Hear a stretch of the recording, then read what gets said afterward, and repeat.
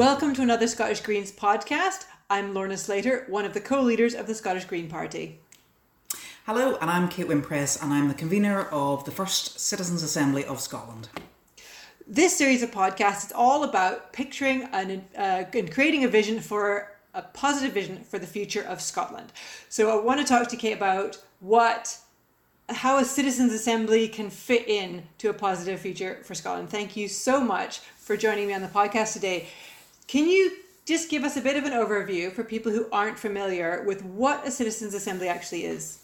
Of course, and Lorna, it's really lovely to be here. I know that you have been part of our Citizens' Assembly to date, so it's great to be able to talk with you at this time. Okay, so a Citizens' Assembly it's essentially a kind of mini public in our case, it's a mini public from Scotland. So we've got over 100 randomly, and I'm putting inverted commas around that, randomly selected people who represent the country as it is. So in terms of age, socioeconomic, I'm just kind of listing my the characteristics I have: geography, ethnic group, political attitudes, educational qualifications. So it's a kind of a snapshot of the country as it is, and those 100 plus people are brought together, or have been brought together, over a series of weekends where they get to know each other, which is quite important.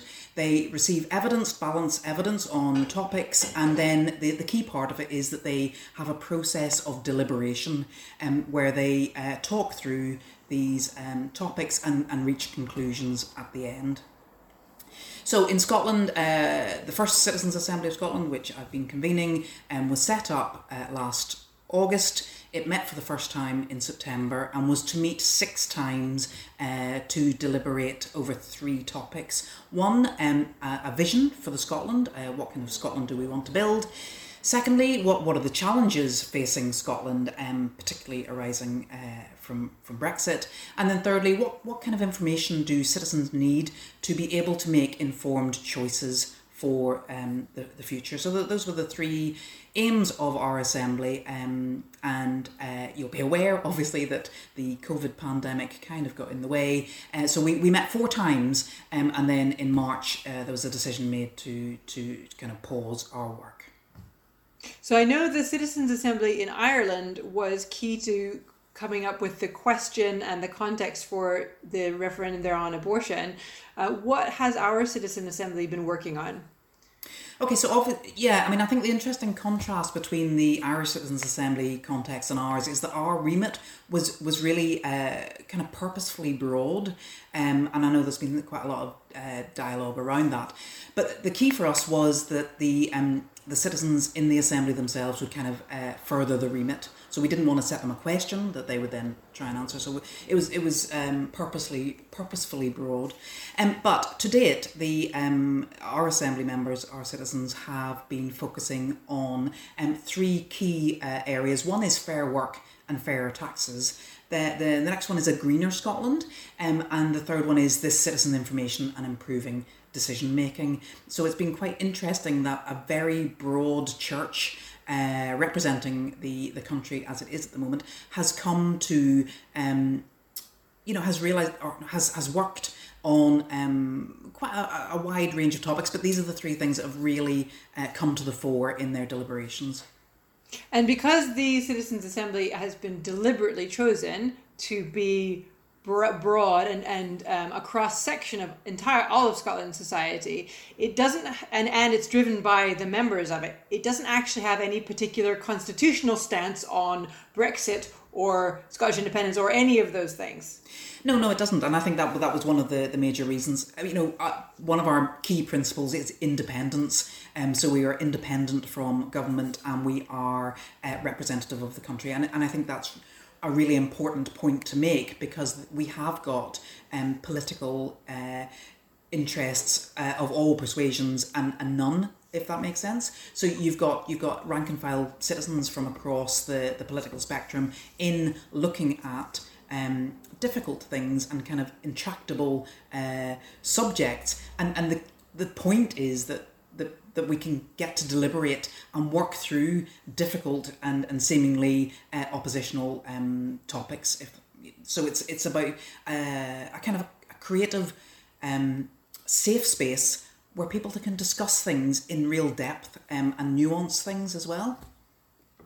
And so, as you mentioned before, just so we clarify for our listeners, I did get to participate and come along to the Citizens Assembly, but of course, normally you keep political parties a long way away from the Citizens Assembly because it's not about political parties. So can you just tell us why you invited us along on that day and what we did? Well, I think there was an appetite amongst the Assembly members themselves to kind of speak with political parties face to face. So that was driven by the Assembly members making that request, and happily the majority of the political parties represented in Holyrood were able to join us for, I hope, Lorna, you can tell me how it felt for you, but it was a really open and refreshing session, actually, and I think part of the Assembly work is that you recognise that we have more in common than we have divides us. And I'm wondering, from your perspective as a participant in that session, how did that feel for you? Well, I think what really stuck in my mind wasn't so much the session, but actually after the session, I was on my way to the train, and I walked out of the building and I was accosted by a group of young women who were outside having a smoke and a chat, and they came up and grabbed me and they wanted selfies and they wanted to talk, and suddenly these were a whole bunch of women who would not normally have been involved in politics, not normally even interested in politics, possibly not, wouldn't even vote. And here they were, they had questions, they wanted to be active, they were suddenly interested. And so I think it's a really interesting way of giving a voice to people in politics who would never normally come near it with a barge pole. And I thought that was so exciting, to get people excited about this, to make them feel that they had a say, that their opinions and their experiences really mattered. Yeah. Well, you've hit the nail on the head there, Lorna, because I think one of the things that is difficult to translate when you're not able to attend an assembly is the excitement and the commitment of each of the assembly members. And you're right, I think we've been very much driven by their enthusiasm to really take this task on with incredible diligence and commitment, and also it demonstrates that this kind of fallacy that people aren't interested in politics. It's that I think that's one of the things that has come through as well, is the need and the desire for the citizenship to have a more mature political way of dealing with things, and a more mature debate with our politicians. I think I think there's lots of reasons for this, but I think the press and Twitter and social media has not helped the caliber of political debate, and so then a lot of people are really switched off by it and just don't want to get involved in that kind of stuff, and it's quite easy to ignore almost. But whenever there's an opportunity and a chance to sit down and really think through your own life in relation to other citizens and your own life in relation to how you want to see your own country, people are absolutely 110% up for it, and it's so I think it's how do we then harness that enthusiasm? And you're right, these are people who would maybe you wouldn't expect wrongly to be wanting to engage in quite complex issues. How do we harness that enthusiasm, and how do we then share that in a kind of wider capacity? Now, I'm excited about the thought of our 100 plus citizens. I see them as kind of pebbles in ponds. So they're in pebbles in ponds rippling out across the country, and that's an incredibly valuable thing to have happen. And I think that, all of us who are active in sort of regular party politics very much live in political bubbles. And I think we do a lot, inadvertently, but we do a lot of gatekeeping activities, which makes politics look like, oh, it's not for me to a lot of people. We're overwhelmingly white, we're overwhelmingly middle class. You can't throw a rock in a Scottish Green Party meeting without hitting 3 PhDs. We're not remotely representative of a normal person. And so normal people look at politics and go, oh my goodness, that's not for me. And I think that that's such a shame that Citizens Assembly can go a long way to opening up politics. I would be interested in what we can learn as party political people from the Citizens Assembly. How can we do better at bringing different voices into party politics, do you think? What have you learned about that? Well, I think, Lorna, one of the main things is that you are almost forced into an adversarial position by the way things are reported and by the way things are set up. And even, you know, if you think about the way the chamber works, it's very adversarial. It's very kind of winning, you know, one over. And, you know, there's many reasons for that. But the interesting thing about the Assembly is that it's the polar opposite. It's the deliberative space. It's the collaborative, what do we share together, you know, situation where people can, who, you know, maybe slightly anxious about sharing views that could be seen at opposing each other, but there's a space there where you can discuss, debate, and kind of get underneath the banner headlines and the Twitter spats and all that kind of thing. And I think if there's a way, I mean, you know, it would take all parties to want to sign up and do it collaboratively. If there's a way of enhancing political debate where it is about collaborative action, then I think, you know, that would certainly help. And there's also the idea that, you know, that there could be an ongoing citizens' assembly running alongside the party stuff, so that you can, a soundboard, like a place to bounce off ideas that so there's a chance to really dig in and get into that more nuanced discussion. What does this mean for people on the street, that runs alongside the party political stuff, because they really are two kind of parallel things. Because I think there's a big question in our society about whose opinions matter. And I think that it's been shown up in a huge way during the COVID crisis that we all clapped for carers and for nurses, and we talked about essential workers and how we would all have been without food if people hadn't been stacking shelves and driving lorries and doing all those genuinely essential tasks. But typically we don't think of people in those professions as being decision makers. Their opinion doesn't matter in political space. If you look at sort of government's chock-a-block with people who went to private schools, people who are very wealthy, landlords, there's a real mismatch in terms of who society thinks their opinions matter. And I think I hope the Citizens' Assembly goes some way into showing that all experiences are valid. People experience Scotland in different ways, and your experience is valid. This is something I tell particularly women all the time in politics, is people say, oh, I couldn't possibly, I'm not qualified. It's like, no, your experience qualifies you. Your experience as a human in Scotland means that you know something about you know about how your life works, and you know something about how your community works and how your income works and how your housing works that no one else knows, and we need to hear from you. Yeah, exactly. It's you know, because everybody has the impact of laws and the impact of how society is set up together. It has an impact on everybody. So you're an expert in your own life, to use a kind of bit of a hackneyed phrase. And it's not that, you know, we're not expecting the Assembly members to replace political participation and politicians, because we have fantastic politicians in many cases. But it's about looking at it through a lens of your own experience. And you're right, it's that, you know, I know exactly how a change to a school setup impacts me. I don't need to be versed in educational theory for that. So we've got nearly 110 folk now who are able to go, oh, that's very interesting, but this is how it plays out in my life. And the other thing is that everybody's within the Assembly, everybody's voice is equal, and we go to, you know, really long lengths to ensure that there is balance, that there's equality, that there's accessibility, and that, you know, I suppose potentially reflecting on politics, sometimes the loudest voice wins, and that's not the way. That's not, you know, the Assembly is the antithesis of that. It's about deliberative space, and that everybody's voice is heard.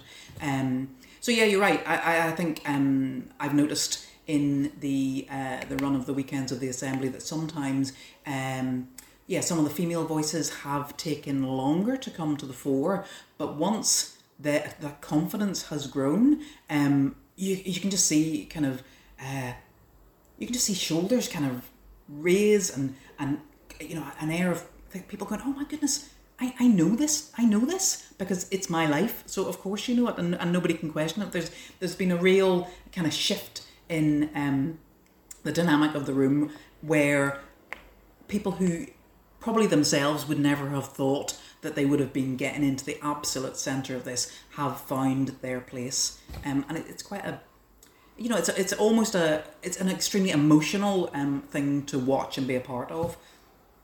How do you manage? So I know myself in the Scottish Greens, we're very, we try very hard to get gender balance happening, but even if you have a gender balance meeting, it tends to be men who speak up first, men who speak most, and we have to go to reasonably extreme lengths, like taking women first, alternating between women and men. If enough men have spoken, saying no more men get to speak because we need to hear from women. So it's really hard, even in a gender balanced room, to get women to speak equally to men. How do you manage that kind of thing? Yeah, I mean, this is an issue, I think, that many organisations find. What we have is we split the assembly members up into tables and kind of designated tables, so that we get a good mix of kind of personality types and gender around the table. And each table is facilitated by professional facilitators who are there to assess the balance in the discussion and the debate. And they're trained, they know how to pull people into a discussion if they've not been maybe speaking up as much as others. But also we mix up the way people contribute, so it's not all verbal. Sometimes it's written, sometimes they're working in pairs, sometimes they're working as a table, and then we can also have kind of collaborative things we've called canvases, where sticky notes and all those kind of techniques and opportunities for people to step into the space if they're just not used to speaking up verbally. And I think using all those techniques together, we are ensuring that there's a balance from all our members. And I think as you've noted earlier on, the women have been really coming to the fore and really quite verbal and vocal about what they want to see for the Assembly going forwards. If you look at some of the phenomenal videos of our Assembly members on the Citizens Assembly website, you'll see a lot of women speaking about their experience and about what they hope to get out of this. So what comes out of the Citizens Assembly, and does the Scottish Government have to take it on board? Well, the Citizens Assembly, we're working to the remit, so we will have a report of our findings at the end, which will be endorsed by the Assembly as a collective unit. That then is passed to Government and laid in Parliament, and there will be a debate on the findings. So really it's up to the politicians then after that, Lauren, and I'd value your input on how the mechanisms of Holyrood works to, this is an important piece of work. Our Assembly members have taken it into their hearts and have really put a lot of effort into it. I'd be interested to hear what you think about how that may play out afterwards. Well, so I'm not a parliamentarian myself, so I don't know much about the mechanics of how Parliament works, but I think it would be a real shame if the Scottish Government was able to ignore that report. And I mean, legislatively, as far as I know, they can. They're not obliged to take any action on that. I think, I would hypothesize that the Scottish Greens would be trying to push the government to implement these sort of policies. It's the Citizens Assembly, something we definitely believe in as a sort of philosophical thing. This is the first time we've ever had to deal with one in a practical sense. So I can see it being our role to try and push the government toward implementation of the whatever comes out of the Citizens Assembly. But yeah, I mean, that's the big worry, is that all this work all the time, the government go, oh, well, that was nice. We're still going to do A instead of changing course. Because my sense is from speaking to people in that room, and always when you start to speak to real people, is that some of the suggestions are going to be quite radical and out of the comfort zone of sort of modern neoliberal politics. And I can see governments not being overly thrilled to kind of go, let's chuck everything out and start over with what the Citizens Assembly's told us. Yeah, I know. I mean, it is interesting. I mean, reflecting on the Irish experience, I mean, obviously the politicians were probably emboldened by the output of the Assembly, especially around the abortion issue. And that would be, I suppose, a personal hope for me, that we would be able to embolden some political movement after the Assembly reports, but unfortunately, I have no influence on that. Our work is to get to this point, and then we put it in. Now, I'm thinking, nobody would have wanted the pandemic to play out the way it has, but I think there is a level of debate around how citizens shape things, how local connections have become so important, how values have shifted. And I've heard a lot of discussion from about the well-being economy, about localism, about circular economies and community wealth building, and I'm just wondering if the findings of the Assembly, radical as they may be, obviously I'm not an Assembly member, so that's not up to me, but I'm wondering if the kind of Overton window has shifted a little bit, and coincidentally the findings of the Assembly may land in government and with Parliament at a time when radical things can happen. That would be very exciting. Well, it's just, I'm reflecting on a lot of the discussions that went on in the Assembly prior to COVID. It's almost like they were prescient of some of the stuff that has now come into the kind of political landscape. So I'm wondering if some of those more radical things that our Assembly members and our citizens are thinking about may find a home in this post-COVID space. And what's next for the Citizens' Assembly? I think you mentioned that there's a green Citizens' Assembly. There is. There's separate to us, but obviously some of our secretariat will be working with the Green Citizens' Assembly. So. To be fair, Lorna, I'm not 100% sure where they are at with their work. We had the opportunity, because we had met 4 times and because our Assembly members had kind of come along their journey so far and knew each other so well, we had the opportunity to shift online, given the restrictions in movement and gathering from the COVID situation. So we're moving online, which I think is a really exciting thing in itself. But I think we were able to do that, and I think we're able to take our Assembly with us online because those relationships are already built. The Climate Assembly hadn't started, so I'm just not quite sure where they are at. I know that the UK Net Zero Assembly had 3 meetings and then met online for their final kind of convening, and that worked out really well. But I think that I'm not sure how it would work if you had never met. If that makes sense. Sorry, I've gone off on a wee bit different of a tangent vibe. No, there. different vibe, absolutely. So how does being online change how the Citizens' Assembly is going to work? Well, we are to find out, because we interestingly in March and April it became clear that because we were travelling from all parts of the country, and because we had 30% of our Assembly members have underlying health conditions, many of them are elderly, it became clear that we were just not going to be able to meet again, and there was a real disappointment in that, because there is something about the buzz of the room and the kind of gathering of Scotland in one place. It is an incredibly exciting thing to be a part of, and just the kind of the buzz before you start.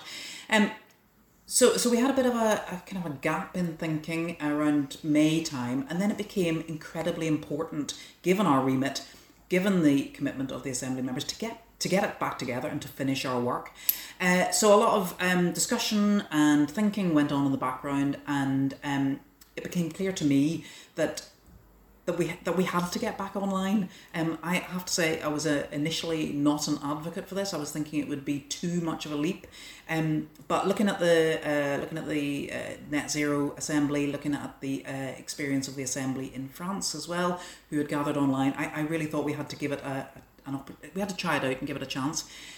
So we spoke to a number of people who've been involved with those things, and then the key thing was to go to the Assembly members themselves and say, look, we want to do this. This is incredibly important work. It's probably, can you have something? It's more important now than it was. It was important then, but it's really more important now. And we went back to them and said, we want to finish our work. We want to finish your work. We want to go online. Are you willing to come with us? And I'm really delighted to report that 109 of our existing 113 members are keen to come back online, and that really spoke volumes, and reassured all of us involved that this needed to happen. And so we're meeting again over 4 weekends, September through to the end of November, to finish this work. I think it's weird, isn't it? Because we've all kind of got used to this, seeing each other on screens, and and for some people it's more accessible. So in some ways, we're finding that people who wouldn't have been able to participate in person for all sorts of reasons, actually being online allows people to participate who wouldn't otherwise have been able to. Yes, Lorna, you're right, and it allows them to participate in slightly different ways. So I think it will be, we've got a research team working with us who are looking at the how people engaged in the assembly process, and they're going to be watching how the kind of changes whenever we go online, because for all the challenges it brings, it also brings a lot of opportunities as well, because you can have pre-recorded information, you can have speakers who are not who would never have been able to make it to the actual venue for the weekend, and you also, I think, you're right, a lot of people feel more confident contributing because everybody is in their little square across the computer screen, and that really works for some people. So I and also the thing we've been able to play on is that we were slightly concerned that a lot of our maybe older members were going to find technology a bit of a barrier, but as you'll know, many grandparents have been connecting with their grandchildren through Zoom, so there's a kind of a uplift in confidence and access, and we'll obviously be working really hard with all our assembly members to make sure that the digital way of doing things is not a barrier, and I'm interested to see how it plays out. We're also looking at tools where people will be able to kind of work together on collaborative documents and things like that as well, and we've also got a space for the members to converse after the formal assembly convening sessions, because again, you'll know this from party stuff, a lot of stuff happens in the coffee times and kind of breaks, and people get to know each other, and we know that our assembly members will want to reflect on what they've heard and reflect on the discussion and the debate out with the formal online thing. So so I think it's going to be a real challenge, but I think the opportunities are manifest as well, and also your party members will be very interested in this, in that it cuts down carbon emissions hugely, because we're not bringing 110 people together from all over the country. Now, sometimes that is the thing you have to do, but it could be that in assemblies of the future you have this blend of meeting face to face and then working online, which will save time, save energy, and will bring a different kind of debate to the fore. Brilliant. So I know our Scottish Green members will be really interested to follow the work of the Citizens' Assemblies. How can they find out more, and how can we support the Citizens' Assembly? Okay, so the best way for your members and anybody else to find out about the Citizens' Assembly is to go to the website.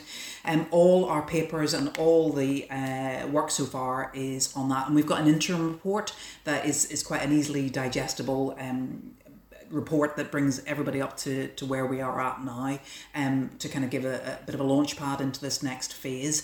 And also, one of the things that really gladdens my heart every time I look at the website is there's the stories of the assembly members themselves, and there's lots of little talking head videos of people speaking at the assembly meetings, and also contributing their thoughts in between meetings as well. And I think it's that it's such a rich website, because it's really the voice of the assembly, and it's the voice of the citizens. So and that leads you into our Facebook and our Twitter as well. So if you want to know anything about it, it's citizensassembly.scot. Fantastic. Well, thank you so much for joining me on the podcast today. It was lovely, Lorna. Thanks so much for your time. And I think this is an exciting phase ahead. We've had huge challenges, but there's a real appetite for this now, and I know our assembly members are really looking forward to getting back into the work.